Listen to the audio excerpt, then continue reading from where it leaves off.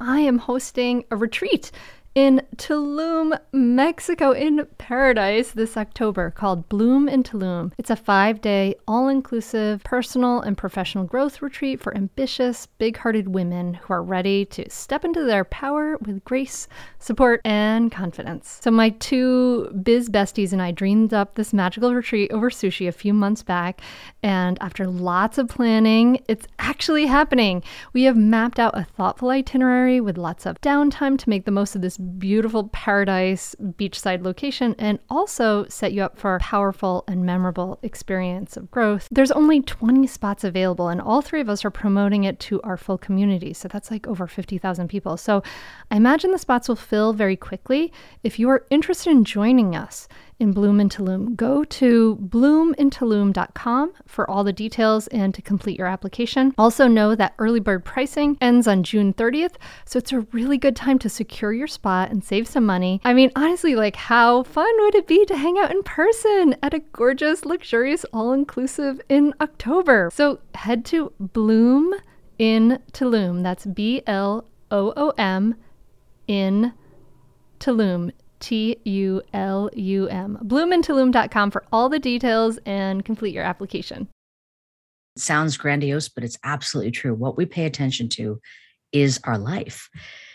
And that means that we want to take a lot of care with our attention. It really does matter. You're listening to the Mindful Mama podcast, episode number 330. Today, we're talking about resolving to master your attention with Dr. Amishi Jha. Welcome to the Mindful Mama podcast. Here, it's about becoming a less irritable, more joyful parent. At Mindful Mama, we know that you cannot give what you do not have, and when you have calm and peace within, then you can give it to your children. I'm your host, Hunter Clark-Fields. I help smart, thoughtful parents stay calm so they can have strong, connected relationships with their children. I've been practicing mindfulness for over 20 years. I'm the creator of Mindful Parenting, and I'm the author of the best-selling book, Raising Good Humans, a mindful guide to breaking the cycle of reactive parenting and raising kind, confident kids. What Dr. Amishi Jha said in that quote is so true. It is so true that what we pay attention to is our life. It really, really does matter. It's like the filter through which we put everything. So I'm so glad you're here, dear listener. Thank you for listening. This is a really powerful episode. I was so excited to talk to Dr. Amishi Jha. She is a neuroscientist and professor of psychology at the University of Miami. Her work has been featured in NATO, the World Economic Forum, and the Pentagon, and she's the author of the new book, Peak Mind. We talk about attention. I'm also reading another book about this right now and how we really are in a crisis of attention, the way our world is, the way everything is set up to kind of pull our attention away in a lot of ways. And it really affects our kids, it affects ourselves, it affects really every single thing in our life. So I'm so glad you're here. You're going to want to share, I know you're going to want to share this with everyone because it makes a huge, huge difference in life. So I want you to listen for some important takeaways, how we have these different types of attention, 3 different types of attention. And then when we are distracted and when our mind wanders more often, it actually really increases feelings of negativity. We're going to talk a lot about how mindfulness strengthens the systems of attention, and that affects then everything in our life. It really affects our parenting too. So this is so, so important. I can't wait for you to dive in. I don't think I have any other announcements. If you don't have a copy of my book, Raising Good Humans, get your copy now. It's being translated now into 6 languages. It's a bestseller. It's in audiobook form, and it's so powerful. Let's dive in. Join me at the table as I talk to Dr. Amishi Jha. As I've told you, I'm so excited to talk to you because I love your book about attention and your study and your research about attention. And I want to just say that I think it's so interesting that you came to mindfulness as a piece of this, and we'll talk about that. But you didn't want to come to the conclusion of mindfulness, did you? You were like feeling a little, you had some wariness about the whole mindfulness world, right? Before you dove into this. Yeah, but just to place it, that's over 15 years ago now. So Mhm. mindfulness is at a different place in our culture, which is also Totally. very, very exciting and could not have predicted that back then. So tell us about your research and your research on attention. Kind of let's get an overview, and then just kind of where you were when you were like, you know, bringing it to that place. Yeah. Sure, sure. So yeah, I mean, just to say that I'm not interested in mindfulness is a strange thing to say. I would say that I was a skeptic. And part of that was because it had nothing to do with the professional context in which my research took place. Mhm. So I'm a brain scientist, and the bulk of the work in my lab studies how attention works in the brain. How is it that uh, different brain systems react to attentional functions? What systems are critical for certain aspects of attention, et cetera. So I was always very interested in my own lab's work regarding um, how attention works. But one of the things that we were seeing was that even though attention is an extremely powerful brain system, Mhm. and we were seeing that what we pay attention to really recalibrates the way the entirety of the brain functions. And that's no small matter. To say that if I think that I'm talking to somebody and I'm looking at a particular face and I have opinions on that, it changes everything else. Versus if I were right now even looking at you, Hunter, and then actually saying I'm not even focusing on the face, I'm focusing on the background behind you, which is lovely. Very different, just based on not just what hits my retina, but what it is that I focus on within that broad visual scene. So And this when is you were, like, just want to like, this is like this is so important just to frame this for the listener. Like, and you've spoken about this, like what we focus on, what we pay our attention to. I mean, it's really interesting that even the term pay attention, we are yeah, like, it's like a cost, right? Like what we focus on is our life. Like that direction of our attention is what shapes what is the content of our life. exactly. And it sounds grandiose, but it's absolutely true. What we pay attention to is our life. And that means that we want to take a lot of care with our attention. It really does matter. But even though it's this powerful, powerful system that can determine what life equals in some sense, it's fragile and vulnerable. And what we were finding in the lab is that there were certain things that really did function like kryptonite for attention. It just kind of made everything fall apart. And there were three biggies for that. There was stress, having this experience of overwhelm, threat, meaning physical threat or even psychosocial threat, so that it's your reputation or your sense of justice or purpose, or, with outside of knowing that there might be physical harm, there's other forms of harm that you're wondering or feeling threatened by. And then poor mood. And so with those two pieces in my mind, like there's this very important brain system, yet it falls apart. I became very curious, almost on a mission to figure out a solution, because I knew in my own life and I knew in the lives of many other people that stress, threat, and poor mood are not something that are optional as a human being. We're going to experience them. And for certain professions, this describes the nature of the professional context. It's not just that you have to deal with it as an annoyance, it's the nature of where you have to operate at your best. And frankly, it's not lost on me as we're having this conversation. As a parent, we have to operate at our best with constant stress, threat, and poor mood. That is the nature of parenting in some sense. And so, just to kind of fast forward to the question you asked regarding my skepticism regarding mindfulness and how it entered my life, it actually entered my life, which was one of the reasons I was excited to talk to you, given the name of this podcast. It entered my life because of my role as a mother. Mm. And I was at this early stage of my career. I just started my lab at the University of Pennsylvania, really scored the dream job. I was so excited. We moved into a 100-year-old fixer-upper in West Philly. My husband was going to take off a year because he was going to stay home and take care of our son when he was little. Like all these things that I was like, this is amazing. My life is amazing. Yet I was a complete stress case. which I can say now, didn't feel it then. I actually didn't even realize what was going on until two very, very salient things happened. The first was that I lost feeling in my teeth from grinding. Oh my God. So it was like the body's saying something's up. And even then I was kind of like, I don't know, maybe there's some neural issue I'm having. You know, I did not flag it as stress. But the other one was really part of this parenting moment. I was, one of the commitments I had, regardless of the busyness and the demands on my life as a new professor and as a new mom, my son was not even 3 then. Every night I was going to read to him. It was just going to be our time, and everything was going to be put aside, and I was going to have time with him. And so we'd read, as I'm sure many of your listeners know, we'd read the same book thousands of times over and over again. The little boys and the girls love that. And so we're reading this book that I know I had read, at least a couple hundred times. And we got to one part where he kind of stopped me, put his little hand in front of the page to stop me, and looked up, sitting in my lap, and asked something about what was on the page. And I had no idea what he was talking about. Oh my God, I've done that. No idea.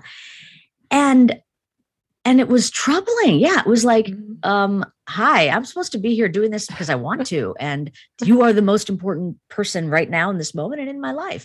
And I'm not here for you. And so it really woke me up to this notion of, you can have what seems like all the perfect components of a very fulfilling and successful looking life.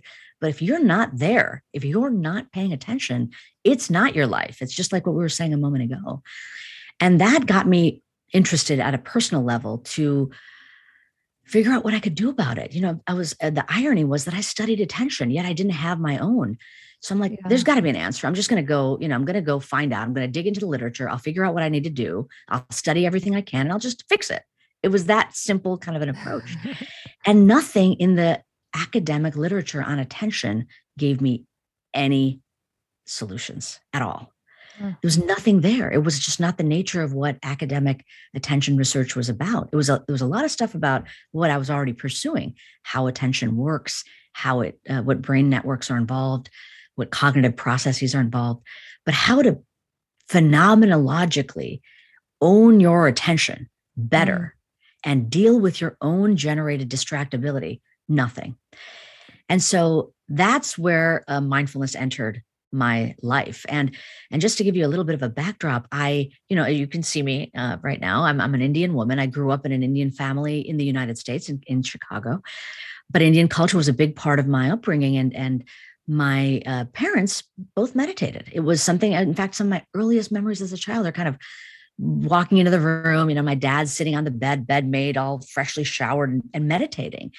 And I'm like, okay, yeah, that's that thing that my parents do, that thing meditation, but it was never something I thought would be for me as a, hard-nosed Western trained neuroscientist. And it certainly wasn't going to enter my lab's research. Like now, maybe I might dabble in it personally, but it wasn't going to enter my research. But what ended up happening through a dear colleague, Richie Davidson, who's an eminent neuroscientist, he came to Penn to give a talk, and he mentioned that word. And this was in the early 2000s, before it was really known in the larger literature. And Richie's research on meditation had not really entered. He was not even sort of out about it, if you will. He was just starting some early studies with monastics. And he told me about him, and I got very interested. And of course, I respect him tremendously.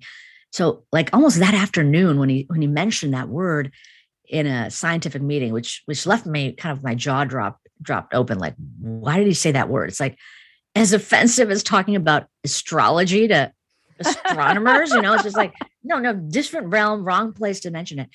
But I went to the Penn bookstore and picked up a little book called Meditation for Beginners. It was by Jack Kornfield, and decided, you know what, I'm going to have to suspend whatever judgment I have about this, and I'm going to just have to give it a try. And within a few weeks of doing this, I realized not only is this helping me, not only am I now here where I wasn't here, but the instruction that Jack was providing was entirely about attention. And so the light bulb moment for me was when I said, you know what, I'm going to see, because in the lab, we were already interested in like, there's these kryptonite aspects of how attention gets disabled. I was experiencing that myself. I'm like, let's put the lens of science on this. Let's take it to the most rigorous kind of scientific studies we can do and see, does it help other people in the same way I find that it helps me?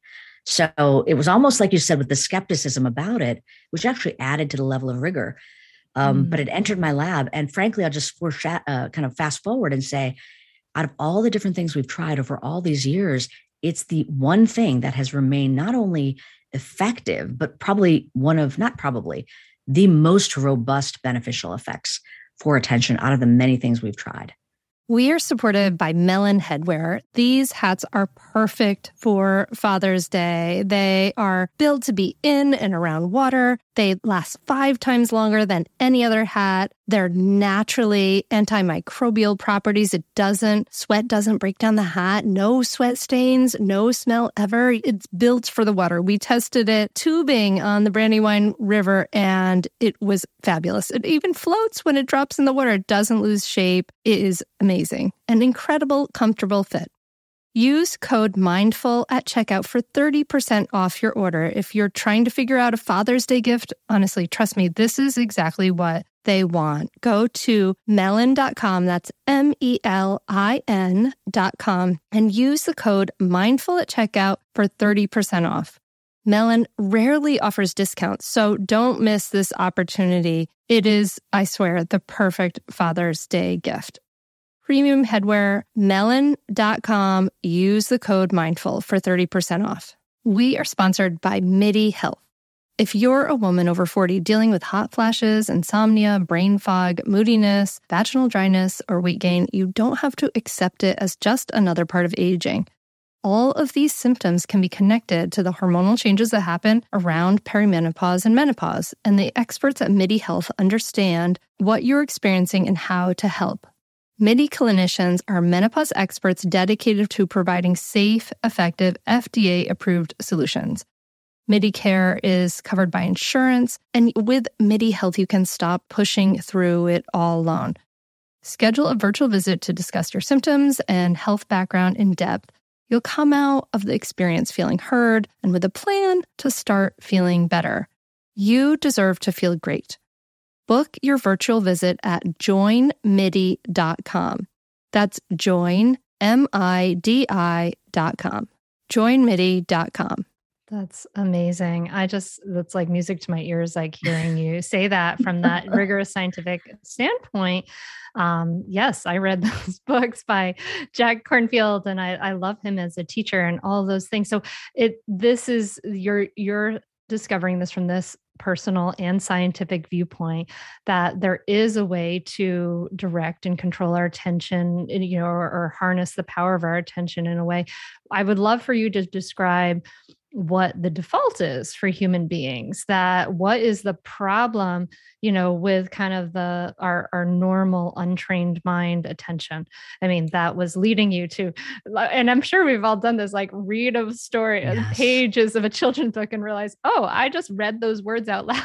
I wasn't even there. It's crazy how we can do that. It's crazy how we can do that. So tell us, what's the default?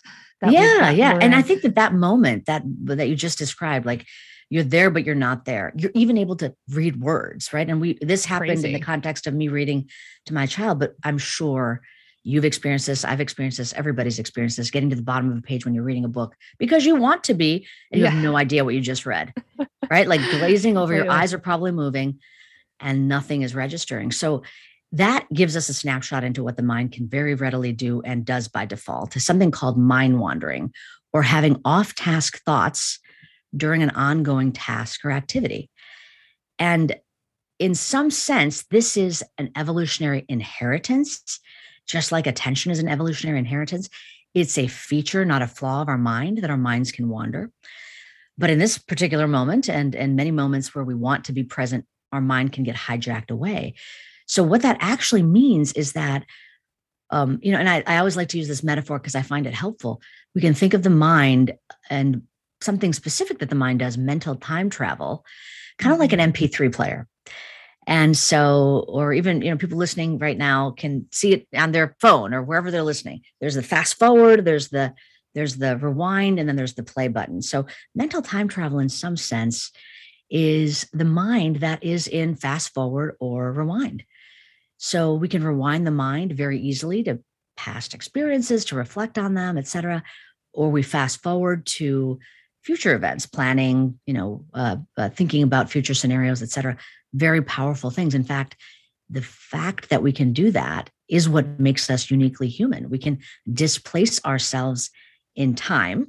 Mm-hmm. And the other thing we can do as human beings that's quite exceptional is we can even, it's not just time travel, we can mind travel so that we can actually take the perspective from another person's mind. Yeah. Like, I wonder what Hunter's thinking about what I'm saying right now. Like, I just took a journey into your mind and I'm looking back at myself. So both of those are examples of an attention that's not actually present in this moment, in this body. And this aspect of our human experience, mind wandering, happens about 50% of our waking moments, so that our attention is not actually in the present moment. And so this connects back to what we were talking about a moment ago with mindfulness. The opposite of this wandering mind that isn't in the past or the future or somebody else's mind is a mindful one that is in the present moment and actually having the button right on play so that you're there to experience the moment to moment unfolding of your life. And so that's the default. The default and actually the number 50%, it can be alarming, like what 50%? And if you think about just to kind of take you into the lab, initially when I was reading these papers that they were using a methodology called experience sampling. So this actually was able to happen when cell phones were invented. Essentially, experience sampling studies are you recruit people into your study and you say, I'm going to ping you on your phone through a text message any time of day during night during normal waking hours. And I'm going to ask you a couple of questions. I'm going to ask you first, what are you doing right now? Like, what is the task at hand? And then the second question is, where's your attention? And there was a mismatch so that people said all kinds of things when they were experience sampled. I'm reading a book, I'm talking to a colleague, I'm in a work meeting, I'm making dinner. The second question of where's your attention right now, only half the time were they actually attending to the thing they were doing. Amazing. So, but it plays out like in our own everyday life, and it makes sense. Like we had Lisa Feldman Barrett on, right? And she talked to us about how just the brain is primed for survival, right? And so we're planning for the immediate future, right? Like there's a lot of future surfing, right? I think maybe more than past. Actually, it depends, right? It depends, but yes, we're definitely oriented toward the future. And it's very powerful and productive to be able to plan for the future. Mm-hmm. And, the 50% number may seem problematic. And my skepticism initially was like, well, that's just people's regular lives. Like, we're not always like, going to do the most focused thing when we're just living our lives. But what if we bring them into the laboratory and we say, you're going to do an attentionally demanding task now. We want you to pay attention. We tell them that's the intention. And then we give them an experiment and then we see how they did on it. And we stop the experiment every now and then. We ask them, what are you doing right now? The task. Where's your attention in the task or not? Only 50% of the time in that experimental context were they saying it. And then it was like other people have had the same kind of experience. They're like, what if we just motivate people, pay them to stay on task? And in fact, extrinsic reward, we know. Well, in some sense, like think of like an air traffic controller. Yeah. These are surgeon, so many professions. Paying attention is just like the baseline of your job, right? Yeah. And you better be paying attention, even with monetary reward, 50%. So this is a built-in default of the mind. And that's what I wanted to emphasize. I really love the way that you phrased that. The worst news, though, is that it's a lot. 50% is a lot. The worst news is that under stressful, threatening, and sort of depressogenic conditions, that number goes up.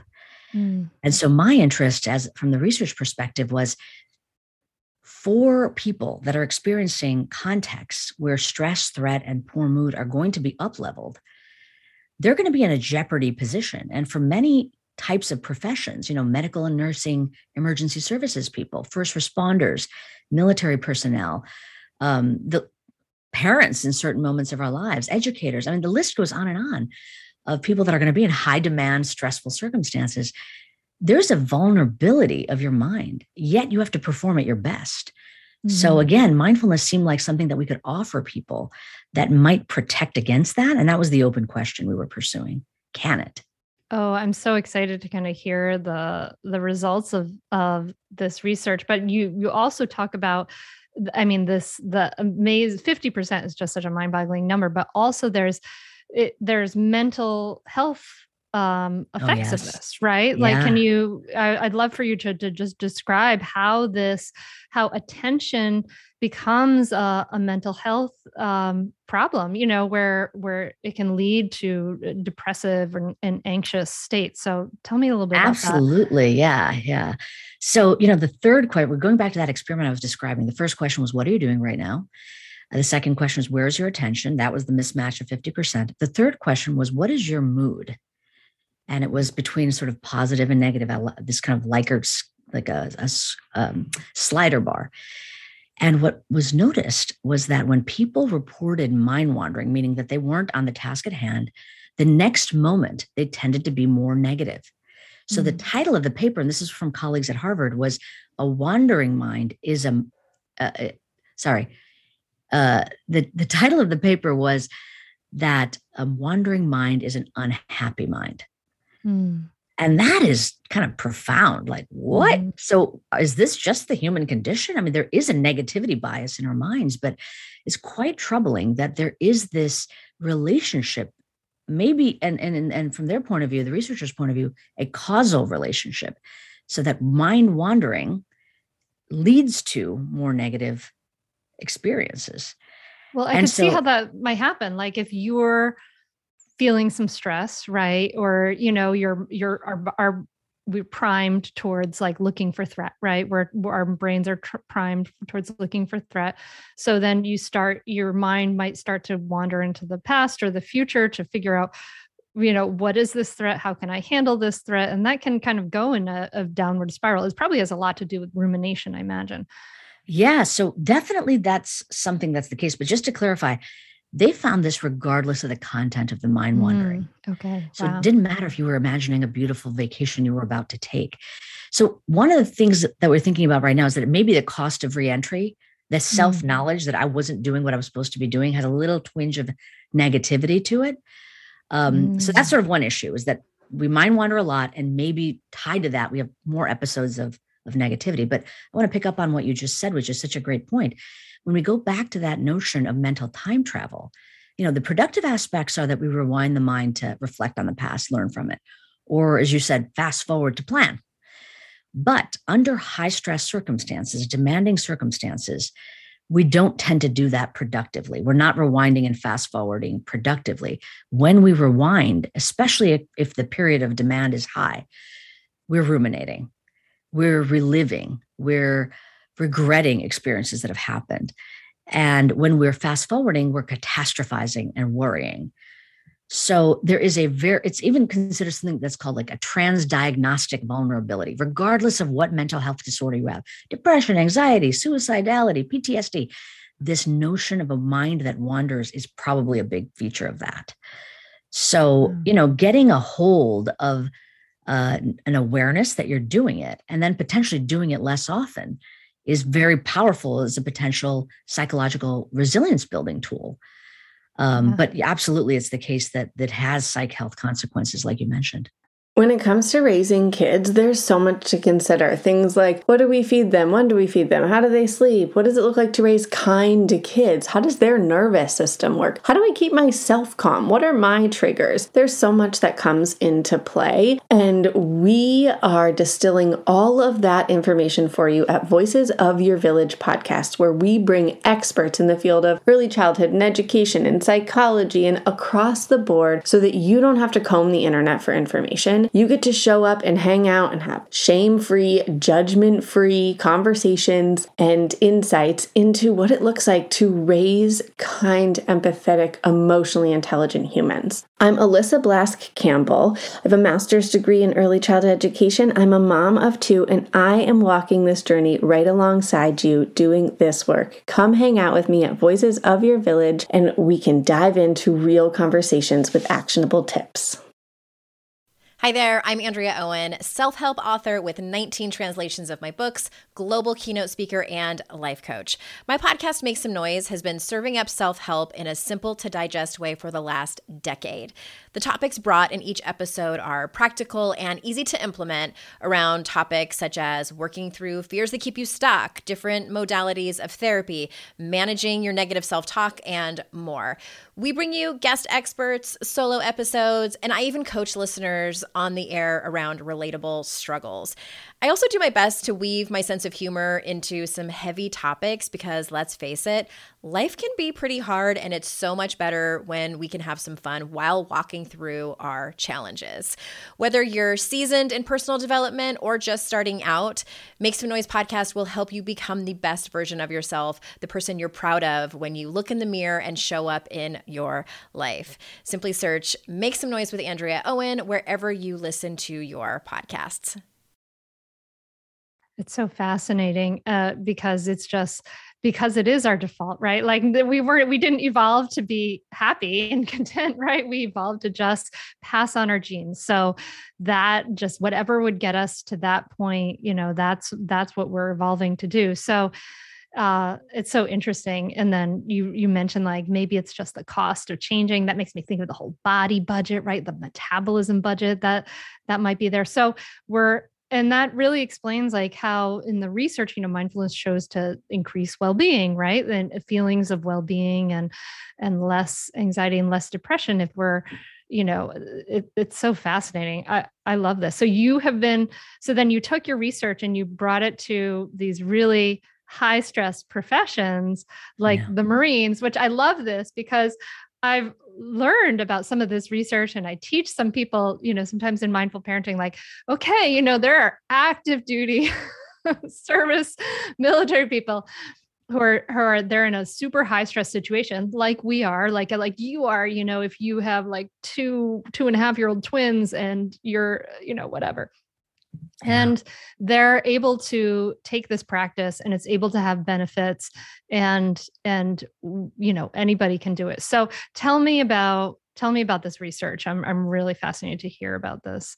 Yeah. And it placed you back, right? So I realized, okay, as a mom of a young kid, feeling like I can't feel my teeth anymore and life feels very stressful, starting to practice really kind of embodied me and made me, nothing about the external circumstances changed, but I felt more alive and present. And it definitely improved my ability to be a parent. I mean, that was the number one thing that I was like, I was there. I could see the micro expressions on my son's face. I could collaborate better with my spouse when there was things going on.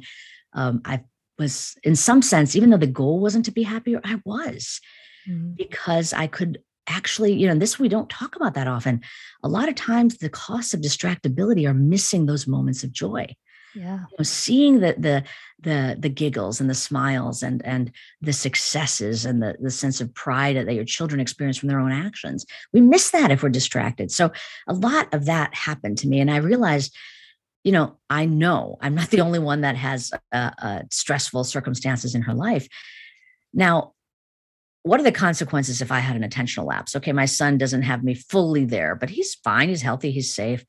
Maybe I'm not going to publish one extra paper, but nobody's going to have any consequences of that. But for certain professions, an attentional lapse could be deadly. It's consequential. And that what really got me thinking, like, what are these groups? And the first group we worked with were medical and nursing students, so trainees. They're training to be attending physicians, yet their attention is shot through the course of medical and nursing school. So that was one group. And then we moved on to, as you were mentioning, active duty military service members, not just in like regular old day-to-day life, but as they're preparing for their next deployment. So again, to place this in time, our initial studies were happening right around the surge, right after 9/11, when there was a lot of multi-tour contacts happening. So, for example, the Marine unit that we initially partnered with, it was about their 4th or 5th on average tour, back to back to back. Wow. And I think that the fact that they've gone back so many times and they were noticing in themselves, things are we're not resetting before we go. We are having a chronic depletion from the multi-tour context. They were probably opened up to more unusual offerings. And so when we approached them about doing a mindfulness training study, they said yes. And the first thing I said is, well, we want to test you and train you as you're preparing to go. We're not going to wait. Like, let's start right now. They're like, we're about to start our pre-deployment training. And I said, great, let us evaluate how you're doing with regard to your attention and your mood. And then we'll offer the training, and then we'll evaluate you again. And then you can go to be deployed as you need to be. And so the first thing that was I think the very surprising learning, though I had predicted it. Can I ask, Yeah, did you, sure. I mean, I'm just kind of picturing like the Marines and the Army, and I'm picturing you coming in this, like, I mean, maybe it wasn't you or whatever, but like, here we are, these researchers, we're going to give you this mindfulness thing. Did you get some eye rolls and some like skepticism and some like, okay, fine, whatever? Well, first of all, they were a little bit thrown off because it was me and my colleague, and she happens to be a security studies professor from Georgetown.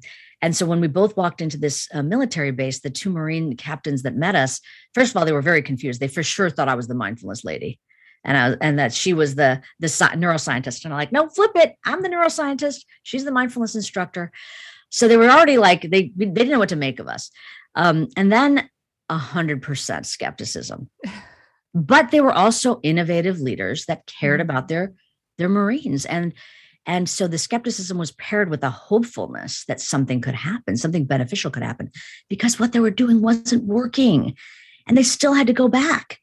So I think that as I said, in some sense, it was because things were so difficult that they opened up to this possibility. And I really credit them for having that open-mindedness to give it a try, because, and even as I met them, like, we're having these conversations, we're planning out the logistics, and I'm thinking, how is this going to look? A group of 30 guys that look like these two with their eyes closed, breathing. I mean, how is that going to look? They had the same thought.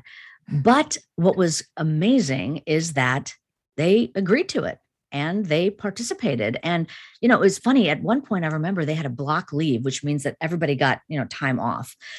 And one of the captains, I remember, told me that during that block leave, they actually took a group trip to Vegas.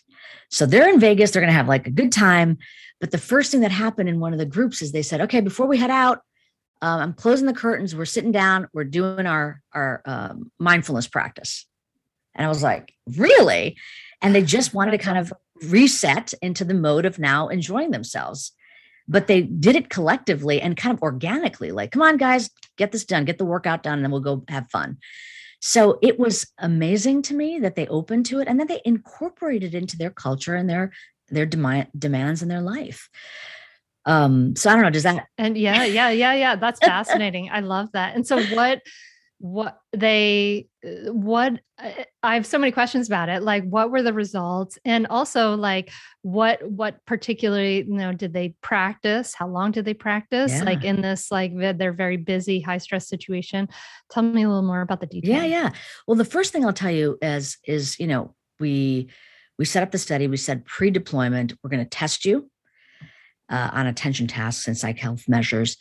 And then we're going to give you the training and we're going to do it again. But we also had a group in this study that did not get the training because, as any kind of gold standard research methodology, it's a randomized controlled trial. So you get some people that get it and some people that don't. So when we looked at the data of the group that got nothing at all in this pre-deployment interval where they're preparing, they're getting ready to go do something hard. It's intended to make them better so that they can go do the demanding thing. What we found was disconcerting, but predicted, which is everybody's attention was worse between time 1 and time 2.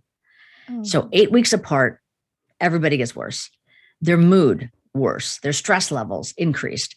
And now they're going to go be deployed. So that was a really eye-opening sort of moment. But the reason I had predicted it is because we had this knowledge that high stress, high demand will deplete attention.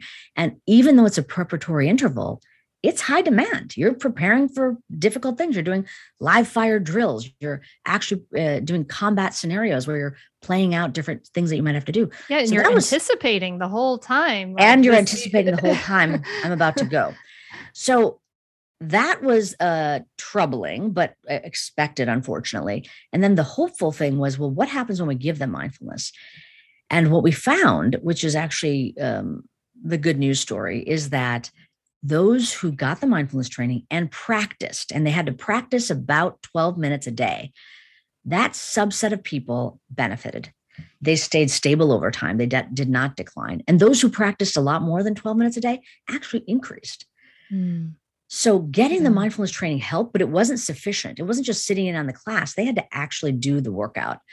And if they did that workout with regularity, they benefited. And, from that initial study, we've gone on to do a lot more studies and finding the same results. High demand pre-deployment, people decline. But if they get mindfulness training, they're protected.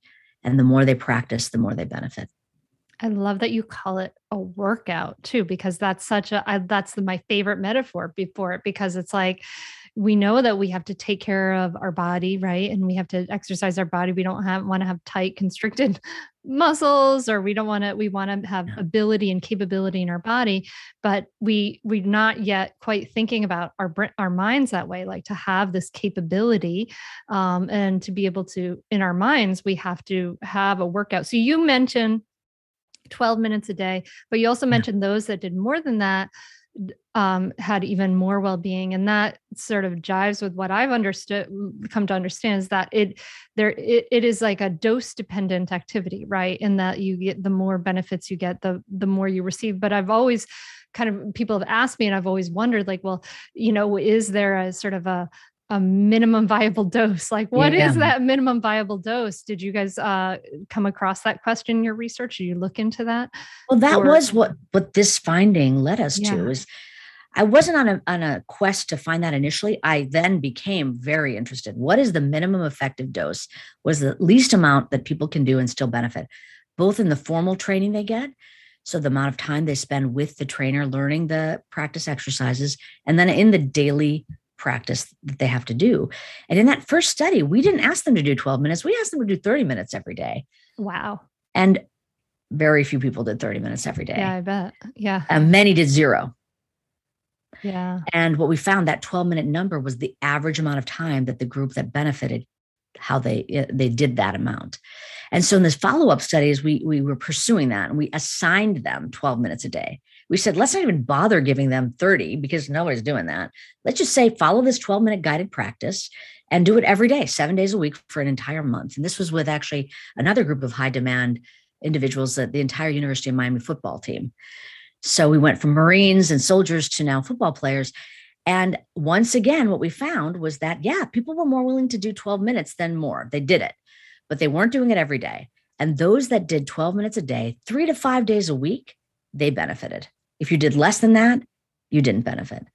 So the prescription now, we're triangulating on a prescription, because the thing about humans is, just because you tell them to do something doesn't mean they'll do it. It's not like you can give them a particular dose of a drug. So you've got to kind of see what happens and then prescribe based on that. So the prescription right now in our work with high demand groups in a program called mindfulness-based attention training is about 15 minutes a day, 3 to 5 times a week. So, we were still ranging from 12 to 15 minutes, 3 to 5 days a week.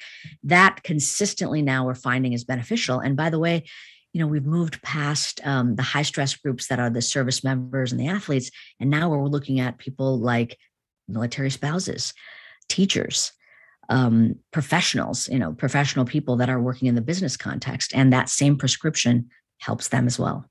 All right, great. I love that. And you build up to that, right? Like you can start with 5 minutes a day for a week, and then the next week maybe go for your 10, and then your 15, and build up to that. Definitely ramp up. Yeah, ramp up slowly. But then once you get there, keep there. And if you want to go beyond that, even better. All right. We've got a number. Oh my God, we got a number. Thank you so much, Amici. This is amazing.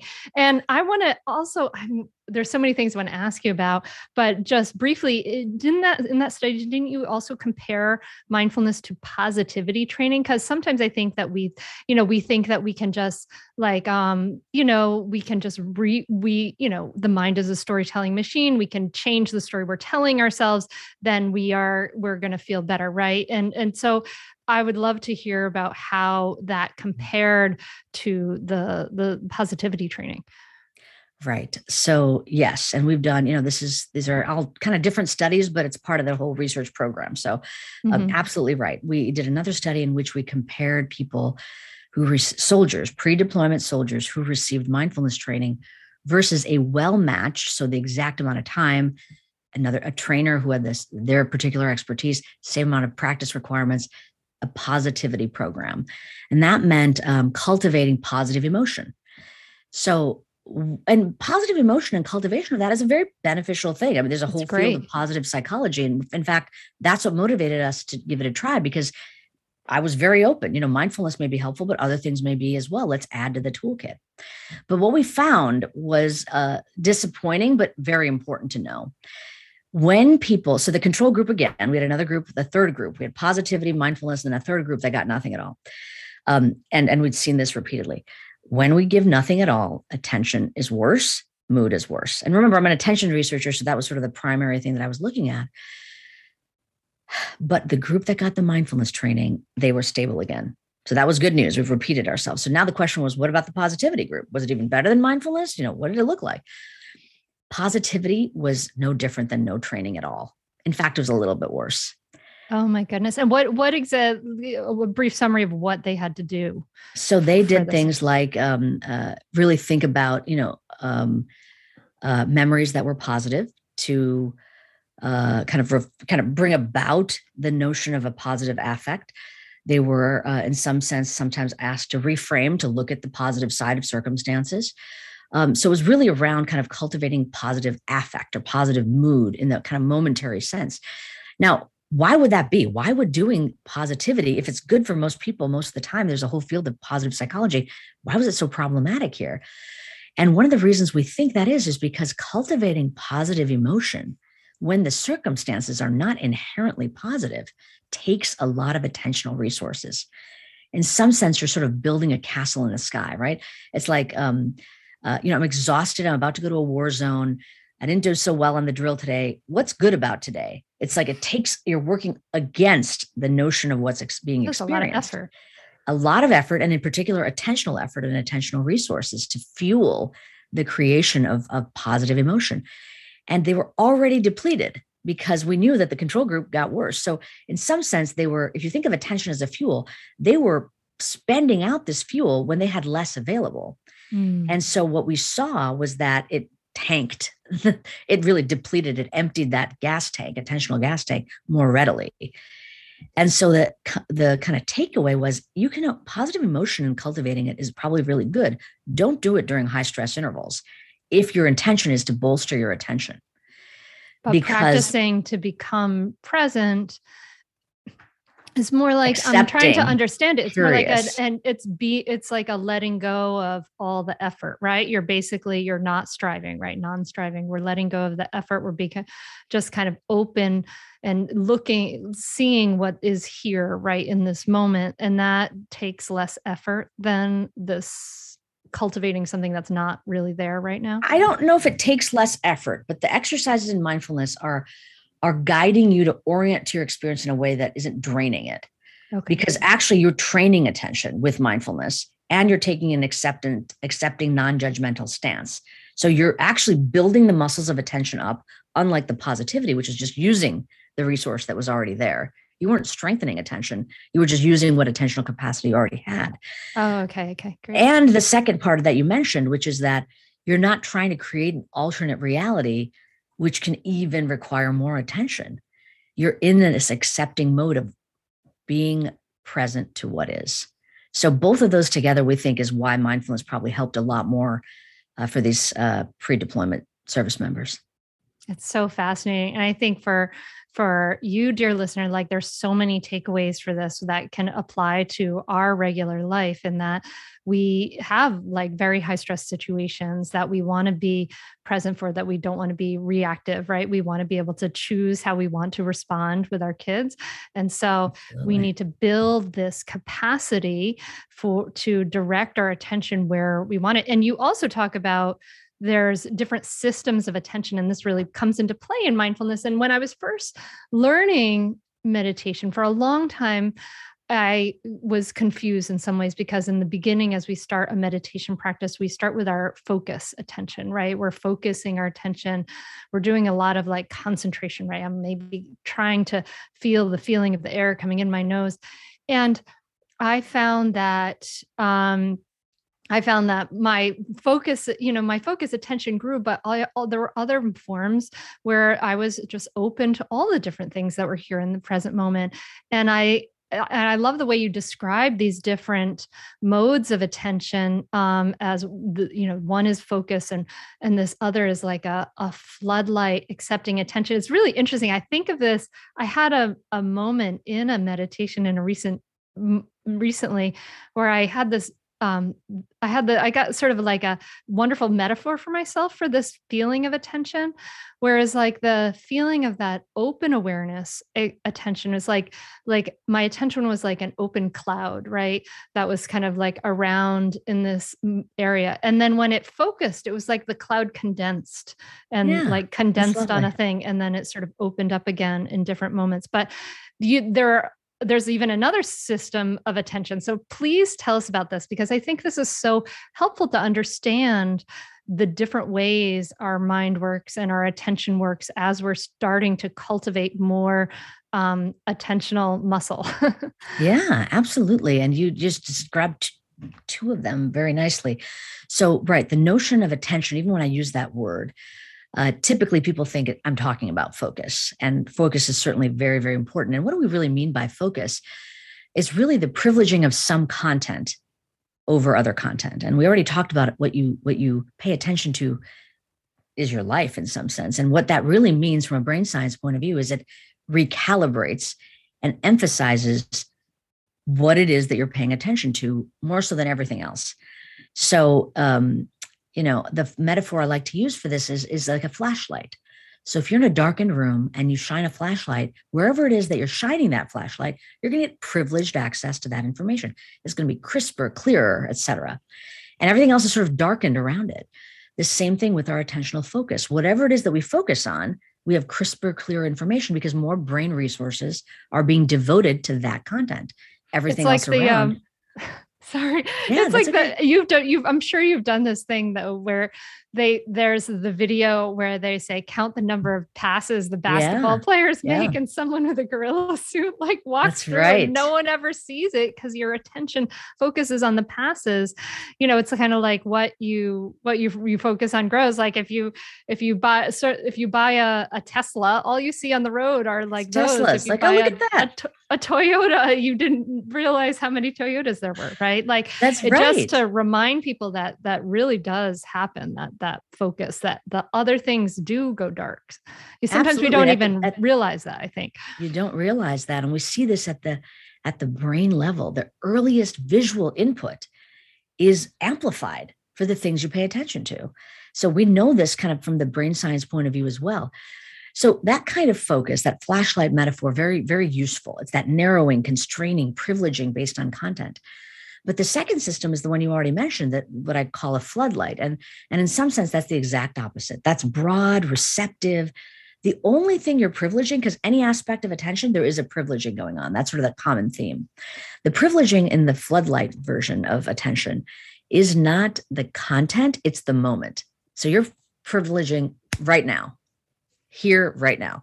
So when do we use this kind of a system? Imagine you're driving down the road or you're walking down the street and you see a flashing yellow light, a caution sign, right? Or something that says, pay attention. That's a very different kind of attention than that flashlight. You're not narrow. You're not constraining content. In fact, you can't, because you don't know what you should be paying attention to. You just know right here, right now, kind of keep a broad receptive stance. Something weird is probably happening. There's a weird traffic pattern, or children may be leaving school, or construction equipment, whatever it is. So we know that phenomenologically. Pay attention, broad, receptive, privilege right now.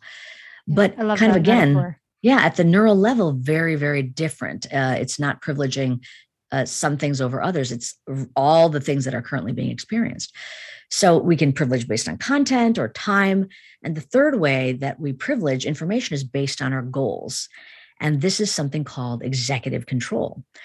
And that term executive, just like the executive of a company, the job of the executive system of the brain is to ensure that our goals and our behavior are aligned. So whatever our goal is, everything else should fall in line. And attention is guiding the holding on of those goals and course correcting when we're not doing the actions that support the goal. Or it's changing the goal when the circumstances say, don't do that. Like we're in the middle of this conversation. If the fire alarm goes off, I'm going to change my goal of like, I'm going to leave my room. So the goals can change too, but really it's constant management. It's a managing system. And the metaphor I use for that is sort of like a juggler. You're kind of keeping all the balls in the air. And, the executive's job in a company is not to do every individual task, but is to oversee, to make sure is what this team is doing aligned with what the goal of the organization is. Same thing with the executive system in the brain. Ensure all the tasks are being done and that they're being managed appropriately, and then course correct when they're not. And then it ends up that mindfulness practices can tap into and train and actually even strengthen those systems of attention. So it can train all three of them, you're saying? Yeah. Yeah. I have noticed that all three of them for sure. I think. Yeah. And if you think even just like, exactly, even if you think of the mindfulness of breathing exercise, right? Mm-hmm. So pay attention to the sensations of the breath. Like you said, the coolness of air, flashlights on the breath. Now notice when the mind wanders. Floodlight is checking out where attention is moment by moment. Mm-hmm. And when you notice your mind has wandered, gently return it. That's executive control. So the focusing aspect, flashlight, noticing, floodlight, redirecting back when you're off of the breath, executive control. And then that's almost the push-up we can think of, that we're repeating that aspect, mm-hmm. focus, notice, redirect over and over again, which we are now finding strengthens all three systems in some way. It's amazing. I am so excited about this, just understanding this more fully, and the research behind it, and like helping to bring that research here through the podcast. It's so exciting. Amishi, I wish I could like sit and talk to you with like some margaritas in a bar and just like. Sounds good to me. Like, come to Miami. I'm coming, definitely. I would love that. It's so fascinating. Now, just to end with your own personal story, you noticed you weren't present for your son, and it really, this personal and the professional really tied in very well together. How has this practice and this affected your own life? Can you see in your own experience any benefits that have arisen from this whole thing? Yeah. Now that little 3-year-old is a college student. He's almost 20 now. So, I think it changed. Then I had a daughter after my son around when he was around 4. Definitely. I mean, I definitely changed the nature of my parenting, my presence, my relationship with them, my relationship with almost every person in my life, including my spouse. And I lean on this practice, especially over the last few years of the pandemic. And frankly, what we're in right now in this moment too, so much uncertainty and ambiguity.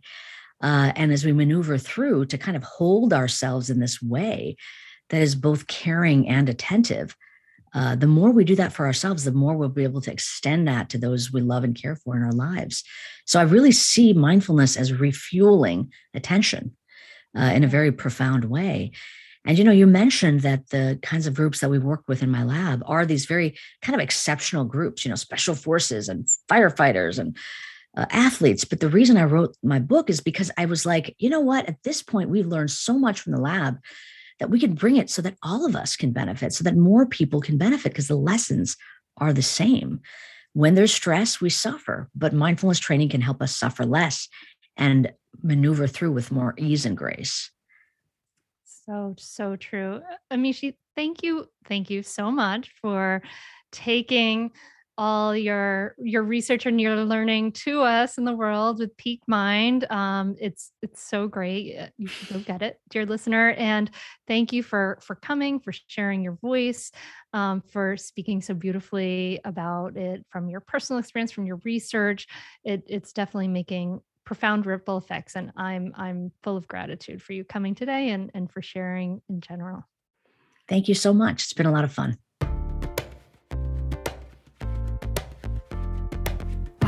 Right? This is such profound information. I think it is so important for us to understand how our minds work and how our attention works. And it really, really does affect every single thing in our lives. I mean, wow, it really blows me away. So if this has blown you away too, please share this on Instagram. Take a screenshot of what you're listening, share it in your stories, and tag me in your story and share it with your friends. Please, please do take a minute to rate and review the podcast on Apple Podcasts. It really helps the algorithm get it out to more people and get these awesome, awesome messages out to more people. It makes a big, big difference. Yeah. So if you haven't, it would mean so much to me if you could rate and review the podcast. It means a lot. So thank you so much for listening. This is part of the resolution series. I hope you listened to last week's episode about Resolve to be Playful with Dr. Lawrence Cohen. So powerful too.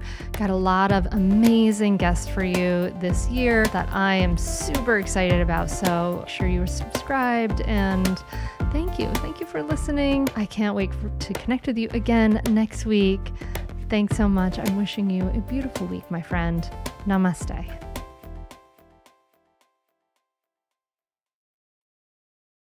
Hey there, I'm Debbie Reber, the founder of Tilt Parenting and the author of the book Differently Wired. The mission of Tilt is to change the way neurodivergence, whether that's having a learning disability, having ADHD, being gifted, autistic, or some combination of all of the above, is perceived and experienced so differently wired kids and the parents like us raising them can truly thrive. On the Tilt Parenting podcast, I get to talk with authors, therapists, educators, and parenting experts who are committed to this mission. I ask the questions my listeners are most curious about when it comes to supporting our kids.